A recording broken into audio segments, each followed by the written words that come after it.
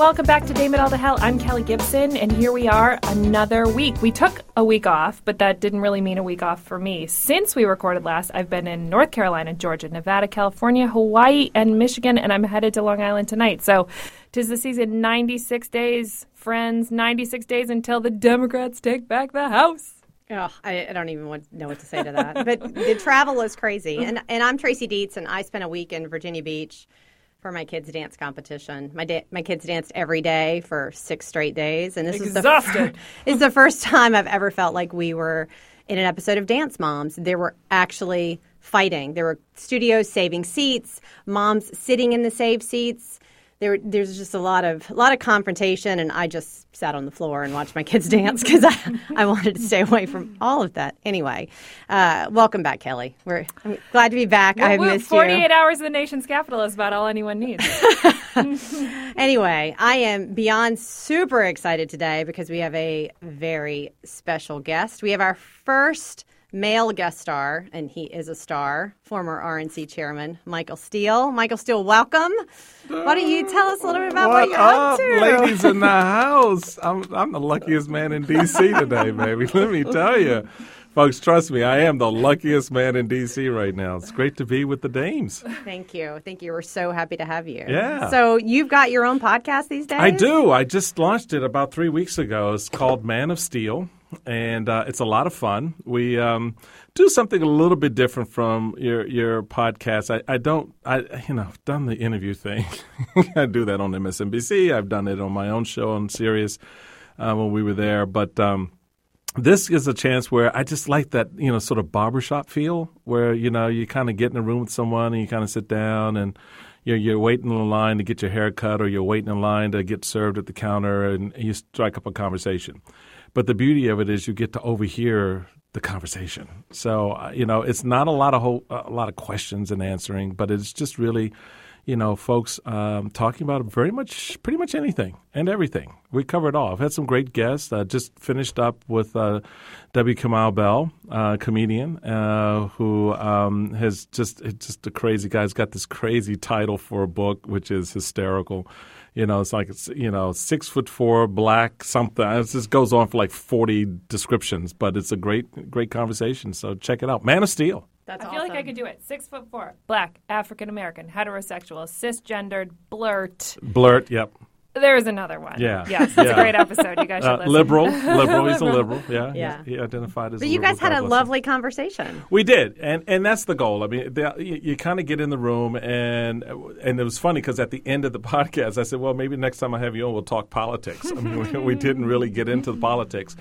But other guests I've had on, we've kind of gotten into it a little bit. Jason Johnson, who was my first guest, noted professor at Morgan State University, as well as regular on MSNBC, commentator. So he came on and real smart guy, and we got into some real deep stuff. That was right after Helsinki. So that was entitled "What the Hell Happened in Helsinki." Can I ask a question? Sure. Your 2 guests so far. And there's a third episode I don't think I've listened to. Well, yeah, Jonathan Capehart of the Washington Post, Pulitzer Prize. Who is a person of color or not? Yes. He is, yes. So do you intend on having all your guests being people of color? No. So far, they have been. They have been. I could be. No, no, Tracy, I would love to get you both on, to be honest. It'd be great to bring the dames to Man of Steel. Love to. Man of Steel versus dames. This is one that you're going to win. I don't know if you heard, but it's the year of the woman.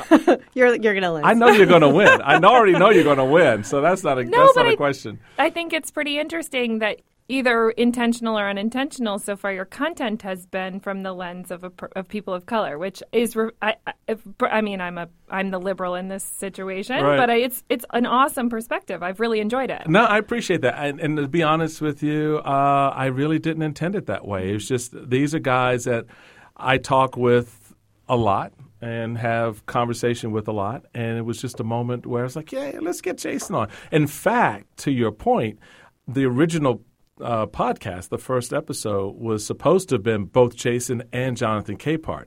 So it would have been the 3 brothers, again, sort of that barbershop feel, sort of sitting around. Although Barbara clearly cut me a little close. But that was the idea. But Jonathan was still traveling, so we went with Jason. Jonathan came on the next week.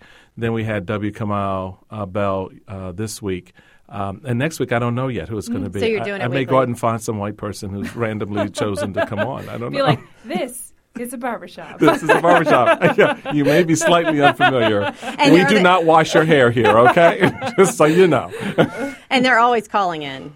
You don't ever do it in a studio. Like they're not Yeah, coming to your they're not. studio. Yeah, they're not in the studio. Although I like your setup, so I may be talking to your producer about Totally. It's a good renting some setup. time with them. Well, it's fun because it's great to be with guests, one-on-one. It's fun for the particularly for the DC people. It's good to have them. Hey, come during lunchtime. I mean, because we're flexible on the timing, and so they can come anytime and do it. But it's been fun so far, and the response has been really good. And the other thing is, people, what's interesting? People haven't gotten used to. So the kicker in the podcast is that underneath the conversation is a little bit of music. So you've got this little bump of music underneath, and it just sometimes it's a little jazzy, sometimes it's a little progressive, sometimes it's a little hip hop. So the folks are like, "What's up with the music? Can you take off the music? I can't hear the conversation." Like, dude, you can barely hear the music. Stop it. But so again, trying to create an atmosphere, which is fun. Do I dare say Michael Steele always pushing norms? Yeah, that's about kind of my MO. So speaking Oftentimes gets me in trouble. So speaking of pushing norms, sort of moving into politics a Sure. little bit. You're a Republican. Yes, today. I'm a Republican. Yes. I'm a Democrat. What is it like for you to be a Republican in today's atmosphere? It's very frustrating, Right. because the things that drew me to the party as a 17-year-old kid here in D.C. growing up back in the day is not what I think will draw anyone to the party today. But you're staying they're in just- the party. Yeah. And why is that? Well, because it's worth the fight to me. I'm not going to let someone push me out just because they're an idiot. I'm just not. I just, if you're going to take my values and my principles and distort them and contort them into something ugly, I'm going to fight that. And so for me right now, and I'm, never say never in politics. There could come a day where I go, you know what, just F it. We're done. You can say fuck. Here we say We fuck. say fuck. Oh, on we here. can? You can say Oh, fuck. hell good. So fuck it. And so I just can't play that game. I refuse to play that game. Look, it took a lot to win the House in 2010 for the party against a lot of internal crap that I took from a lot of people who afterwards would claim credit for the success of what we did at the RNC. That's fine. I get that. That's politics 101. You kind of deal with that. But this is not that. This goes to the core of what you believe and what you value as a conservative, as a Republican. And I think we need to be clear. And I think this is where the challenge has grown and fermented over the last 30-plus years since Reagan, is that there is a difference between being a conservative and being a Republican. You can be both. You can be one or the other.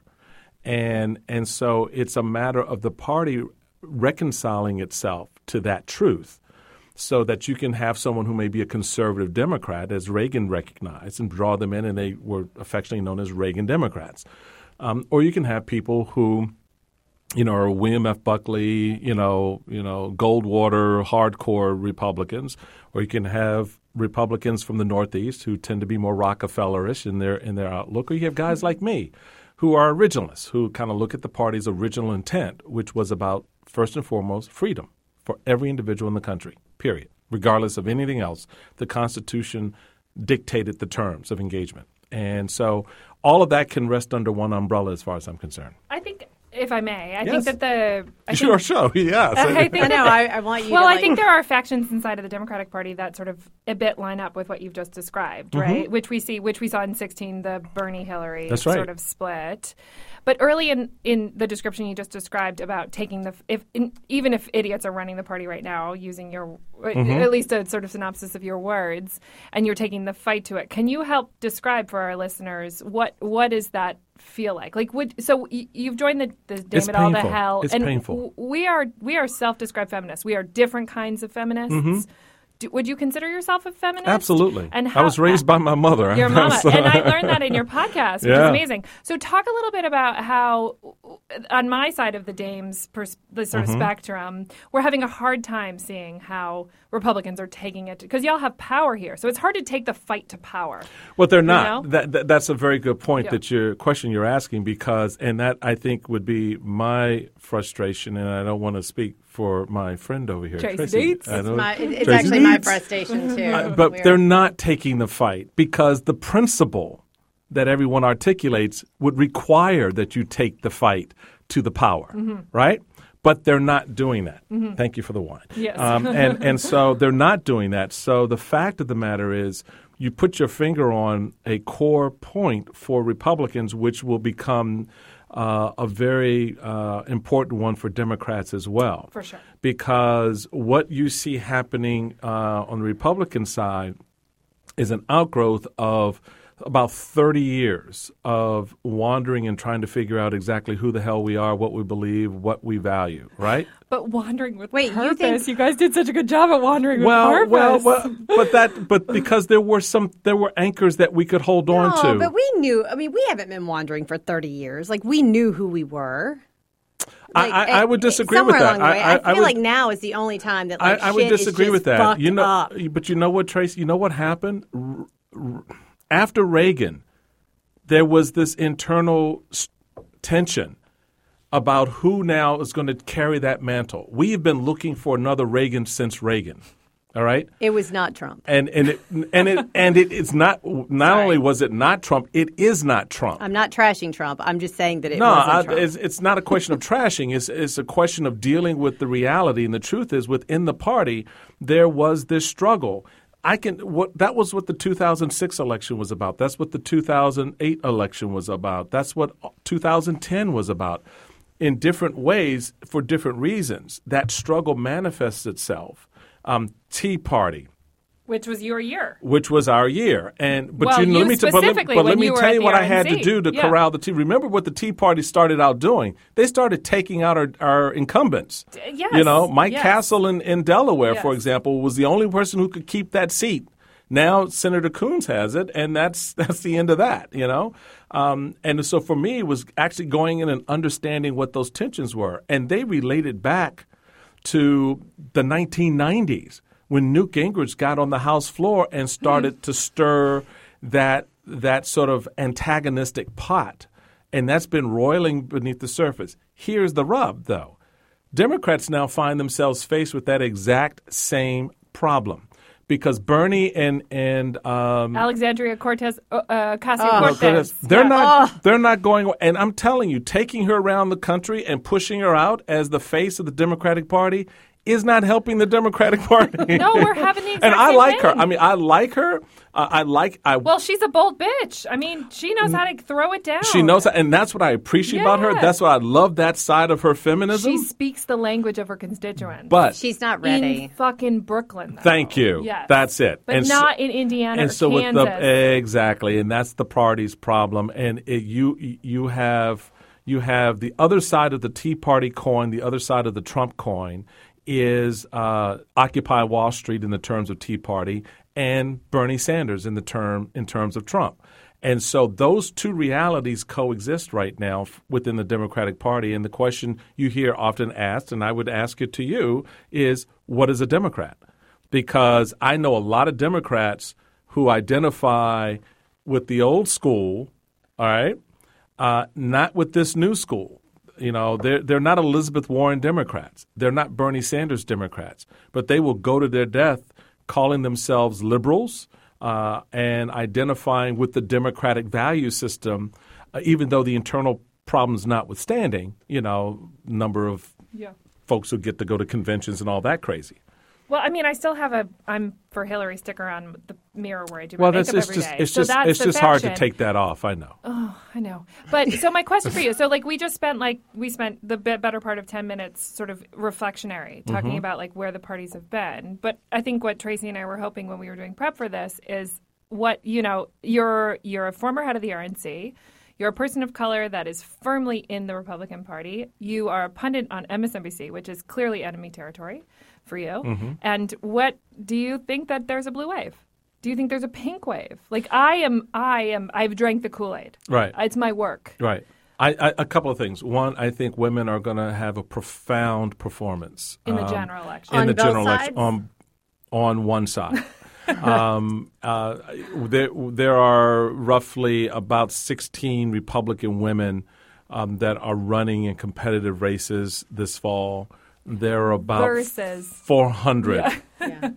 Democratic women that are running in competitive races this fall. So I think that flow is going to continue and just grow. I think women born out of Me Too, born out of Access Hollywood, born out of a whole bunch of things, Harvey Weinstein, a whole bunch of assholes out there. Done being taken advantage of. It's not even a question of being taken advantage of anymore. It's this, they're just tired of the BS. We're not putting up with your crap anymore. Fuck off. Many husbands have heard that term many, many times. Now all of us are hearing it at the same time.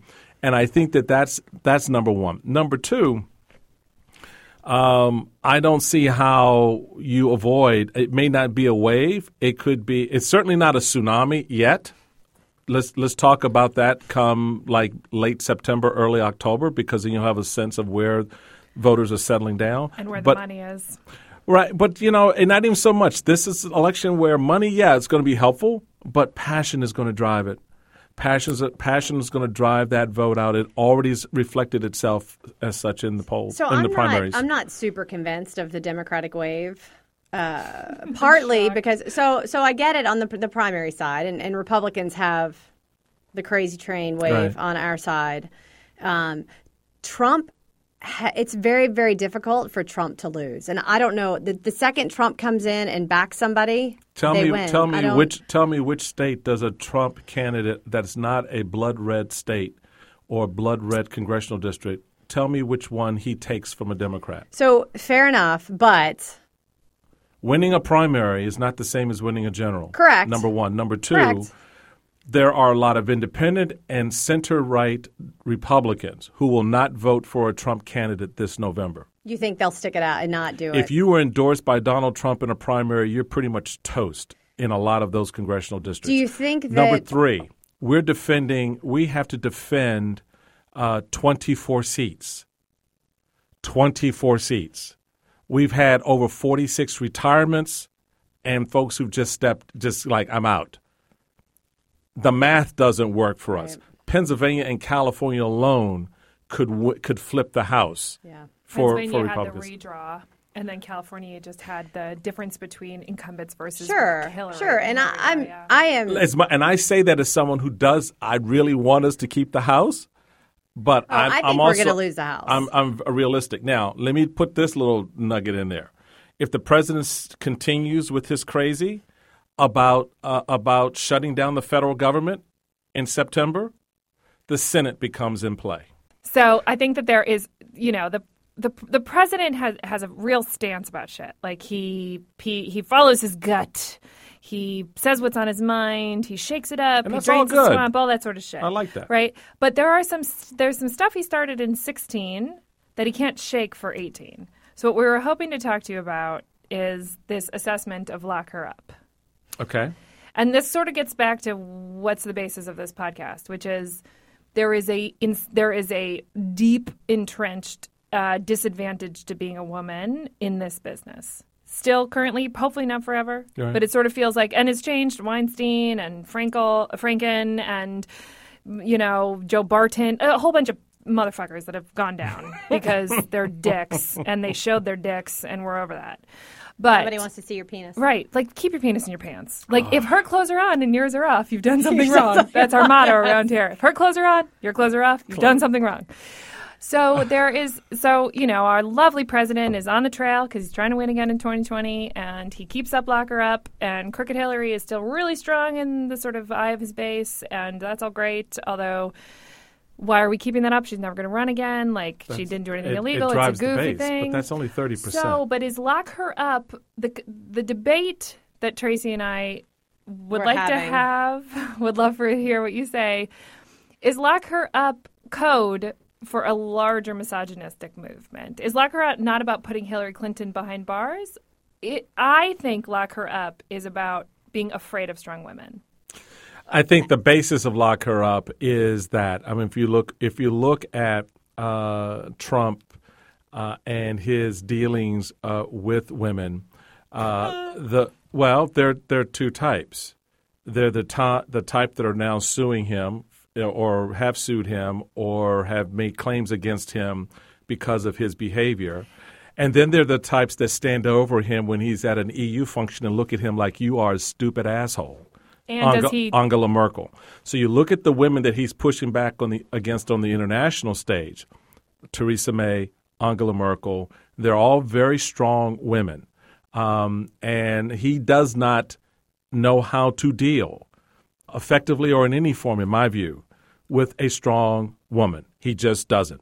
And I think that is the underlying core of a lot of his pushing. I mean, his performance in the debate against Hillary, where he just followed her around to try to intimidate her, standing behind her in every shot, trying to be the aggressive alpha male. And she looked at him like, just pull your pants up and sit down. You know, it was just really kind of that dismissive look. But he does not know how to deal with that. That's number one. Number two, on the Lock Her Up, replaying that would be the same as replaying Barack Obama was not born here. We need to see his birth certificate. In other words, it feeds a certain element of the Republican base. It reminds them of the good old days. It reminds them that Donald Trump is their fighter, their champion, and he'll go out and say and do anything. But if I may, at the expense of women. At the expense of women. Like the birth certificate thing was at the expense of African Americans. Okay, you go, Trace. Right. I mean, but is it born out of a misogynistic nature to lock all women up and put them away so that women have no power and can't do anything? No, so, I think it's specific to strong, particular women that he has to deal with. I would not say that Lock Her Up is generic for lock every woman up, because he doesn't view every woman the same way. And so, therefore... But if it's a woman that's threatening to him. It's a woman that's threatening to him? Maybe. I mean, I've never heard him... Not good, I mean, I didn't hear him apply that term to a Roseanne. All right? He used... Because she's a crazy lunatic who hates black people. But I'm fine. But I'm just saying, it wasn't one of those things that it was something as aggressive as locking her up. It was just more dismissive of her. And so I just think that when it comes to those type of women that Hillary Clinton represented in so many ways. And the irony there is that 52% of those very sophisticated, white-educated, strong women voted for the man. So I don't know how they reconcile that. Well, I mean, it was in states like Florida where the educated doesn't matter. I don't care where you are. 52% of all educated white women across the country voted for Donald Trump. Yeah. Donald Pump. Because this is like a bit of a different discussion. I think those people preferred exclusion versus inclusion. But you can't just make a blanket statement that they prefer. Why do I think women voted for Donald versus Hillary? Because they wanted something different. They wanted a change. They still there are a lot of people that still believe in freedom and individual responsibility, and they which didn't is like Hillary. Right. Because she's threatening. So I would like to go back. That's your adage. I don't know if I don't think too many women saw her as threatening. I think they saw her as a sellout. I think they saw her as unrepresentative of women. Women who decided to live a life that was more inward-looking versus outward-looking have a problem with women who are ambitious. I have experienced it in my career. Personally, as a woman, right. When I take a step out, when I put myself out there, right. when I step above my weight class, if you will, when I box above my weight class, women dislike it more than men. And I think that we've never had a female president. Right. We have a giant majority more leadership that are men than women. I think the Lock Her Up is not putting women behind bars. It's saying that it's an experiment. The idea that we would have more elected women than men is something fucking new and crazy scary. And so a whole bunch of people are like... But that hasn't happened yet. Right, because we're locking her up still in rallies. Her is not Hillary anymore. She's never running again. She hasn't done anything illegal. Lock her up is shut up the women. That's not true. People still think Hillary's running in 2020. There's a lot of chatter about I think that. a lot of people think Hillary's She's not running in 2020. I think hope a for your lot of sake, people think that she's she not is. running in 2020. She's 100% not running in 2020. I hope so. We agree with you, but I think that is not necessarily in the main for folks in terms of whether or not Hillary's running. I think they are of a mind that, yes, she very well could be. But I think it may be reading too much into that phrase to project it onto somehow Donald Trump is now saying this about all women or all strong women, and the country's buying that. Can we talk about 2020? Sure. I would love to go in and talk about 2020, a little bit about both what you think that the Democrats, who they might be putting up. Kelly, obviously want your opinion on this as well. What does it look like 2020 for Republicans? And do you think that we'll see more women running for office in 2020 on the Republican ticket? And will Republicans vote for women? That was like 7 questions. Sorry. All right, so let's see. 2020. I'll take some of this in and out of various orders. Donald Trump. I to be honest, straight up on He's going to win. Straight up on the table, if he runs. He's going to run. I'm not convinced. No? I'm not convinced. Yeah. I know the man well enough to know, not convinced. And does he take himself out, or is he takes incarcerated? No, he takes himself out. Okay. This idea of Donald Trump being impeached only happens if the Democrats get both the House and the Senate. A Republican House will not convict, will not impeach, and the Senate will not convict. A Democratic House may impeach, but a Republican Senate will not convict. So we have the Mexican standoff like we saw with Bill Clinton. Yeah.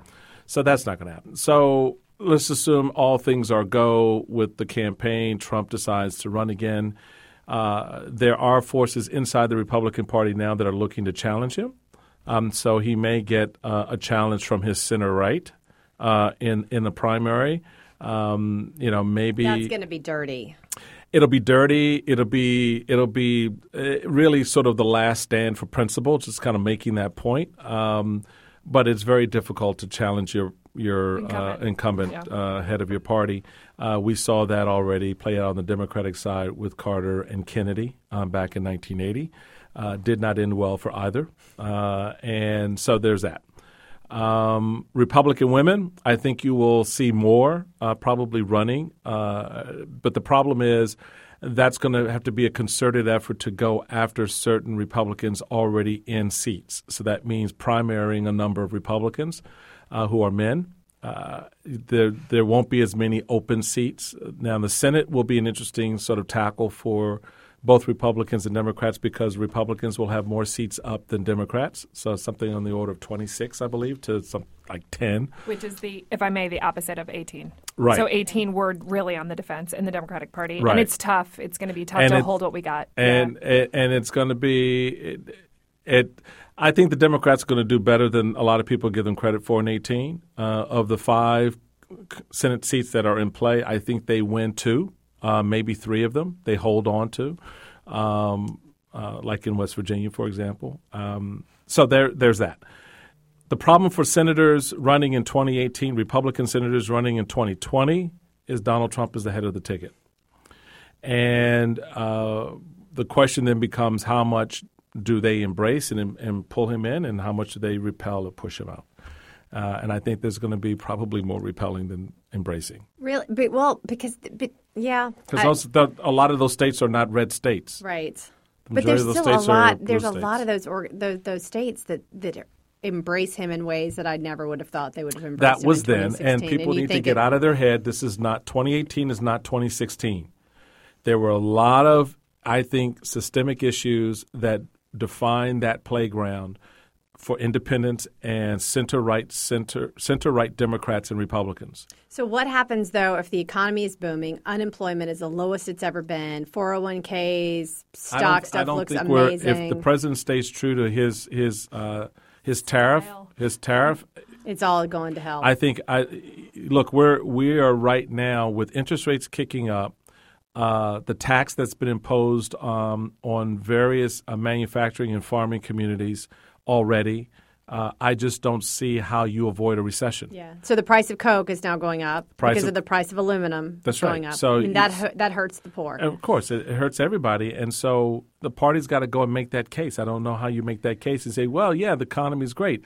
And the polls even show right now that people aren't buying that because they're not feeling it. Oh, and then there's a little thing about health care. I mean, people don't realize what's going to happen come September, October, and November this year when insurance companies decide to pass on to us 30 to 90% increases in health care premiums. My state alone is looking at that range. I mean, they asked for 30. Well, nobody should live in Maryland. Maryland is a terrible state for taxes. I thought I was going to be Mrs. Maryland. We had a plan. You can be Mrs. Maryland. No, we can do that. You should not live in Maryland. It works. So, there are a lot of fault lines going into 2020 for Republicans and especially for the president. The Democrats have a different problem. They have no message. They have no messenger. And they have an inability right now to say anything that's coherent to the American people. I mean, I'm in the room. I can't really let you speak on behalf of the Democrats. Tell me what's your message?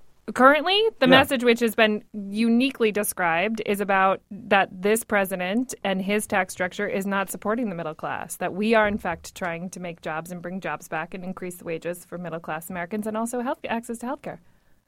I see you timing me. Yeah. Yeah. None of that resonated with Well, resonates. You are a lifelong Republican. No, I don't expect I didn't it say to resonate with you. me. No, I'm saying it's not resonating with voters. Well, we'll see. You just said we win back the House. I think it's resonating. But you win back the House not on message. But let's be clear about why you're winning. Just as we have to be clear about why we won in 2016. You're not winning because you've got something that's driving people to the polls. I've had this conversation with your chairman, and his name is Perez. Ben Ray Lujas. Oh, yeah, Tom all Perez. Right, so you've got Tom Perez as your national chairman. As a former national chairman, let's respect the responsibilities of the job, and that is to win the elections this November. But you also have to understand why you won. I can go back and tell you what my message was in 2010 and how and why it resonated. It's very simple. Fire Pelosi. And you know what that meant to a lot of voters out there? If I want to take control of government, I need to take control of who's in government. All right? Mm-hmm. Very simple. I just did that in less than 5 seconds. Well, that's why women are running and winning. Right. And so, again, what is their message? And how is that message going to resonate separate and apart from what is not an overarching message from the Democratic Party? Because as I said to Tom, and I will share with you, is that a lot of these women who are running as Democrats aren't necessarily Democrats. You've got to you have to understand what puts them in to the game. If they're running as a Democrat, what are they? Oh, they could be independent in on a number of issues. They could be not as progressive as some. I mean, that's my. They're on the spectrum of Democrats. That's fine. Yeah. But again, the question for the national party, which is what is going to set a presidential election, not someone running for the 17th congressional district in New York City or New York. Mm-hmm. All right, they're not setting the national message for the Democratic Party. Mm-hmm. The national party is going to do that. And to answer your question, Tracy, there is no national message from the Democratic Party. Oh, well, I take that back. Trump sucks. Trump sucks. Which is not a message. And a better deal, which is great if I'm getting pizza, but it's not so good if I'm trying to actually identify with the party and motivate me to go out and vote. So separate and apart from the party itself, you've got a lot of animation. I'm not disputing that or running away from that. That's how you're going to win this fall because the Democratic side is fired up to go out and vote against Trump. Whether or not there's a national message, if we elect more women than have ever been elected to any federal office, that change is inevitable. Whether or not that's message change. We hope. No, it is. It's inevitable. No, it's not. We've never challenged the system, Michael. We've never challenged a male-dominated system ever in the history of this country. I'm totally agreeing with you. But I just look at the women who are already in the House. And it's like in the Democratic side, it's like 20%. On the Republican side, it's like 5%. Look, Your numbers aren't going to necessarily get you the power you need. Why not? Your ideas Your numbers get you power. Your ideas are. This is the point I'm trying to make to you. We laid out a set of principled arguments with the American people in 2010 that resonated with them. We talked about the nationalization of health care. You may agree or disagree with that premise, but that was the premise under which we ran. We had that conversation. We talked about who's to blame for your current state. We focused on some of the policies that the administration wanted to put on. Look, I got a lot of pushback because I didn't go out and talk about Barack Obama's birth certificate. That was not what I wanted to talk about. So for me, it was an ideas fight. It was a policy fight. That's where you win ultimately with the American people. You can win an election on dislikes, but at some point that comes back to bite you. Now, I've had this discussion on the health care. I think the Democrats can make an argument on health care. My argument, though, has been from the very beginning of this very year, I don't think you know how to make the argument on health care. Now, you're going to get the opportunity when premium announcements and notices are sent out this fall. But I don't hear a lot of Democrats out there sort of galvanizing that as an issue to take out. And again, I'm talking nationally. You're talking more parochial. And I think that you've got to understand that there's a difference between a national conversation on an issue and a local conversation on an issue. Because you may get more resonance on a local level, candidate to constituent, but then at some point that candidate is going to be asked something on a national scale, and if he can't connect that dot, that's where they get into trouble. I've seen it time and again, both on the right and the left. Sure. I think there are Democratic candidates and poll after poll and research after research that is giving Democrats a lot of reasons to talk about health care. It's the number one issue with most of our constituents, and it's working. Our message on health care is better than the Republicans' message on health care right now. The Republicans have had 7 times to replace Obamacare, and it has not worked. Yeah. So I don't want to get in a pissing match with you about Republican versus Democrat. I'm agreeing with you on that. But I think that, to say that Democrats don't have a message on a national level to take a win past 18, I think it's a little bit short-sighted because we don't know who's going to win in 18. We don't know what the constituency is going to look like in 18. We don't know how it's going to go in 18. It doesn't matter what they look like. You already know who they are. Democrats aren't lining up saying, damn it to hell, we're going to go out here and fight for health care. Or damn it to hell, we're going to go out here and fight for the environment. Or damn it to hell, we're going to go out here and fight against corporate greed. I'm not hearing that. All I'm hearing is Trump sucks. And what I'm saying is that's great for now. What happens when you get into 2020, and who is your nominee who's going to nationalize that message for the Democratic Party? So I have two thoughts. First, he should be saying, damn it all to hell. Damn it all, what's your health care? Damn it all, what's your So in 2012, Romney read on, I'm not Obama. I'm not, I'm not the other person. Right. And even Clinton, I'm not Trump. That doesn't work. That's always him. Anyway, so moving on. Yes. I have a question. So you are the first male guest we've had. This has been great. Women up to this point. So we have asked all of the women. For tapping into my feminine side. Two things. So 2 things I want to ask you. One, what do you think, just out of curiosity from a male perspective, what is your honest thought on the biggest issue facing women today? Oh, that is such an excellent question. And I think the biggest issue facing women in my small male-minded perspective is voice. Meaning we need to be louder. Voice. However, if it's loud, if it's soft, voice. Fill the space. Because to your point about what's happening with women getting in politics, getting engaged, it's because many of them are starting to find their voice. And they are taking from the kitchen table, they're taking from the boardroom, they're taking from the manufacturing floor their voice, and they're putting it in the public ether. And now it's no longer men defining the conversation. But women have, I think, from this moment forward, an opportunity to do so in a way that is greater than what men have been able to do, largely because these are our mothers, these are our sisters, these are our wives. These are women who have already been a part of our lives that we listen to and we pay attention to in one sphere. Now that's going to bleed into a whole nother area where I think that's going to be an important opportunity to sort of to create a new foundation for not just activism, on the left or even on the right, but to going back again to the point that was made about changing the way we do politics, changing the way we address a lot of these issues. So voice to me is important.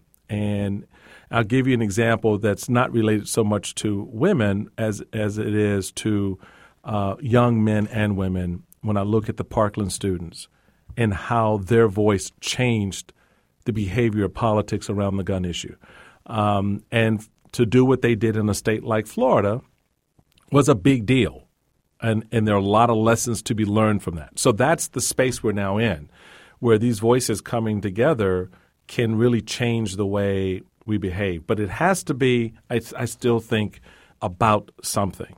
And I think that's what's going to be interesting to see as these women emerge in politics, if they make it about something other than, oh, I'm the first woman or I'm a woman in, and let themselves be defined by externals in a way that diminishes the power of the argument they're making for the change that's necessary. Yeah, so Kelly has done a ton of stuff on the left with bringing in more women and making sure that women are heard and getting women more involved in organizations of a political nature and just organizations in general. And I've actually launched a Republican group on the right trying to get more Republican women. There's actually a lot of Republican women. There Who knew are. that? No, there and they're are. young. And we're trying to get them more involved and to attend awards events and conferences and speakers on panels and things like that. So so kudos to you for letting fire under my ass to do more of that. Well, and to your point, the Republican, I think it's Legislative Committee, has released its 18 on 18, which is 18 people, 16 of which are women, that they're behind and supporting I saw that.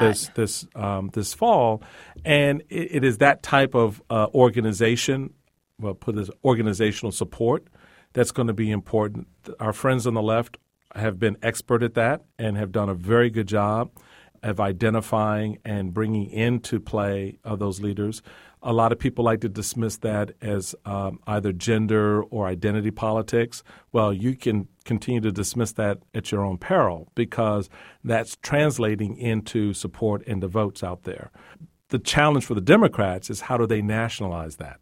And Kelly, I'm just pushing on your point because that's what chairmen like me do. I mean, I look at things. We get to a corner. I want already know what's around the corner, or have a sense of what's around the corner before I get there. Well, every good strategist sees into the future, and I get that. And I'm a strategist for sure. So, what I'm looking at, all I'm talking about are the footprints I see right now, and they're going in one direction, and the country is going in another.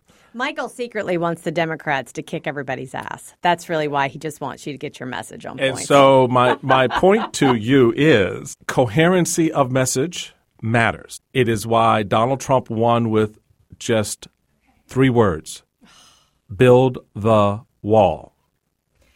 Coherency of message. You may hate the message. It may not have been a good message. But I'm just telling you, it is where a reality TV voting population is right now.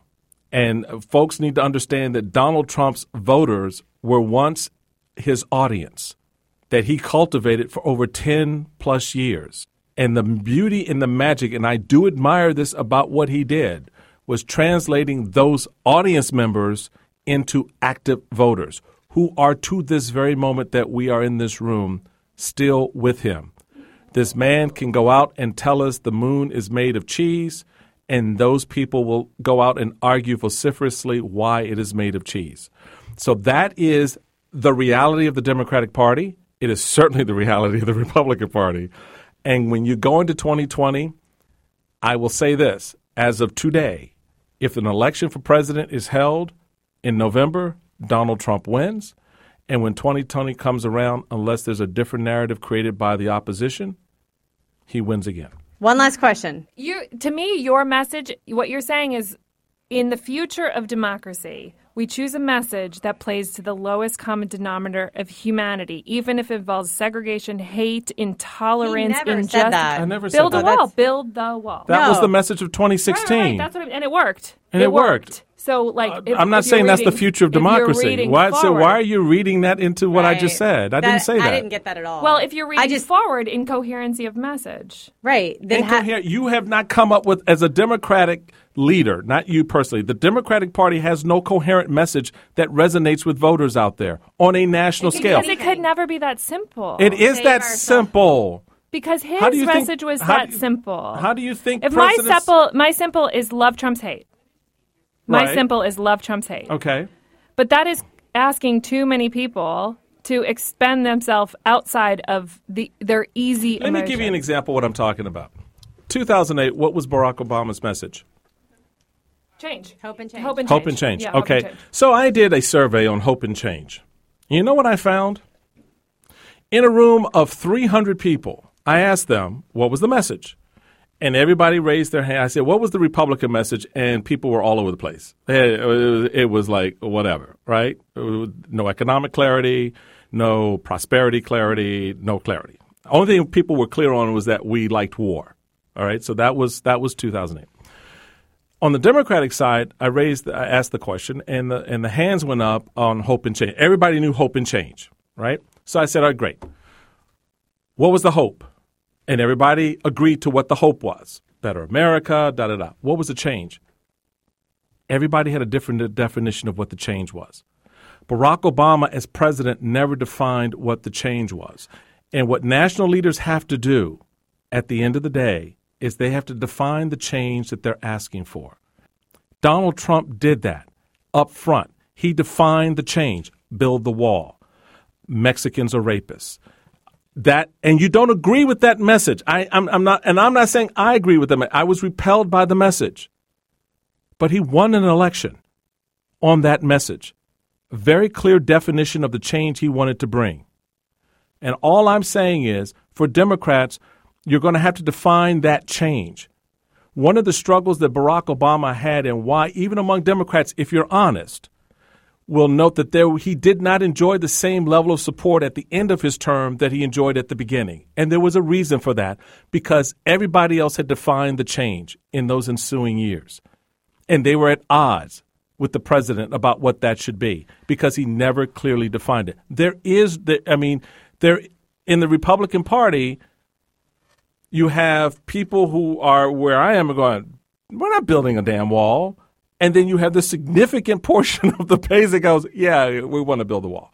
But he's defined that change. That's all I'm saying. But as a message strategist, I spent the last 13 years of my life doing political messaging. Right. And I don't need voters to vote for me for the reasons I want them to vote for me. I want them to vote for me for the reasons they want to vote for me. So if you leave space for change, my change can be one thing, but all their changes can be other things, and that gets me elected.